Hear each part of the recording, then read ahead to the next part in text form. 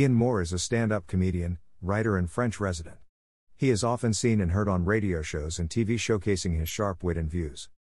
He is also a mod. I was able to ask Ian 20 questions which he has kindly responded to below. 1. How are you? How am I? I really don't know. Like spring weather, I'm changeable. 2020 has me shuffling between head shaking and comprehension, outright anger, gibbering mania with some fleeting bouts of positivity. 2. Where are you? At home in France, the Loire Valley. 3. Why France? In short, because we could. My wife's family is French and the cost of property around here, compared to the south of England, was too great a temptation. Also, cheap wine. 4. How's your French speaking? An embarrassment. I was on the verge of greatness, then lockdown came and I didn't speak French for 3 months. It's coming back but I have to work at it. I had to take a French language oral exam when I took French nationality. On the application form my wife said I should tell them I'm a mute. That about sums it up. 5. How did you get to be a mod? I was just too young to be part of the mod revival scene of the early 80s, but I had mates whose older brothers were mods, so I dabbled. It was always clothes more than anything else. Then in my early 30s I hit a wall mentally. I needed something that gave me parameters, something that I could identify with and which gave me identity. Some people choose religion at times like that. I prefer a sharp suit and some polished loafers. 6. Where do you get your clothes from? I love some of the Gibson tweeds, a DNA suit, but it's how you wear the stuff that's more important than its provenance. I'll shop in any clothes shop if I spot something that works. 7. Who's your style icon? I think that changes as you get older. There's nothing more tragic than an aging mod still trying to look like a young Paul Weller, with a Lego haircut. As I approach my 50s my current style icon is North by Northwest era Cary Grant. An impossibly high bar to set, but aim high. 8. What do your French neighbors make of your style? They call me Monsieur, so British. It's fair to say no one else in rural France dresses quite like I do, but I'm hoping that Prince of Wales check strides, a Smedley top and a Tootle scarf will become the norm in an early morning boulangerie queue. It's like missionary work. 9. Who are your comedy influences? Woody Allen primarily. Though my own style isn't exactly New York Jewish liberal. Dave Allen would be closer to my stand-up style now, but there are no direct influences as such. As a stand-up you have to find your own voice, or you are just one of the numbers. 10. Who are your favorite bands/artists? I have fairly eclectic tastes. The Beatles are completely peerless, but I also like the Small Faces. I like the Style Council more than the Jam, and early solo Paul Weller was huge for me. Pulp were way ahead of either Blur or Oasis.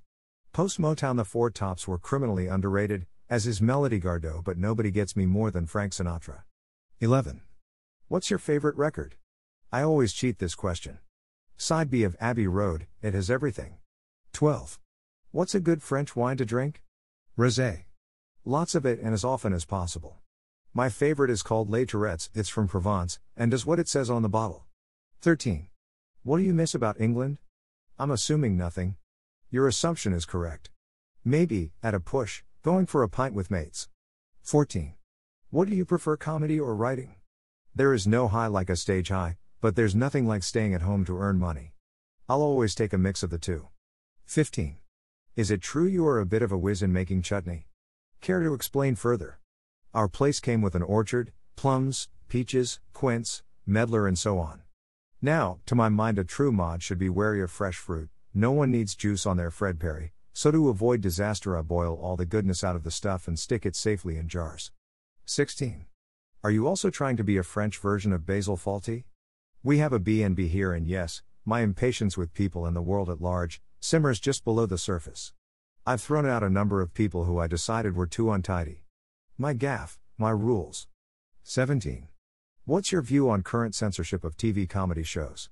The thing about censorship is who makes the decisions, who is doing the censoring? How far do you let it go? In the case of Little Britain, a nasty, pernicious show anyway, why the hell were some of those sketches even allowed?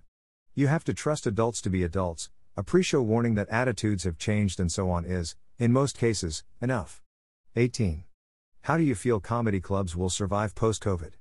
They won't if there's any level of social distancing. The margins were too thin as they were. A lot of clubs will go to the wall sadly. 19. Favorite way to relax? Sitting in the garden reading, with a glass of rosé in hand, barely audible test match special crackling on long wave in the background. Phone off. And the family out. 20. Finally, can you tell us a joke? I haven't worked for 3 months and you want a free joke. It'll cost you, I'm afraid. So there you have it from Britain's and maybe France's third favorite mod. You can catch up with Ian's early adventures in France by reading his excellent books. https://ianmore.info/category/author/. Also check out his YouTube page and keep an ear out for him on Fighting Talk. Follow him on Twitter as well at Monsieur More. If you fancy a nice French break and you can keep tidy, then I'm sure Ian would welcome you at his B&B. Finally, I really hope to see him back on stage at various comedy clubs as soon as possible. https://ianmore.info/. Merci beaucoup, Ian. All photos care of Andy Hollingworth, Richard Wood, Steve Best, and David Packard. The Dapper Chapper.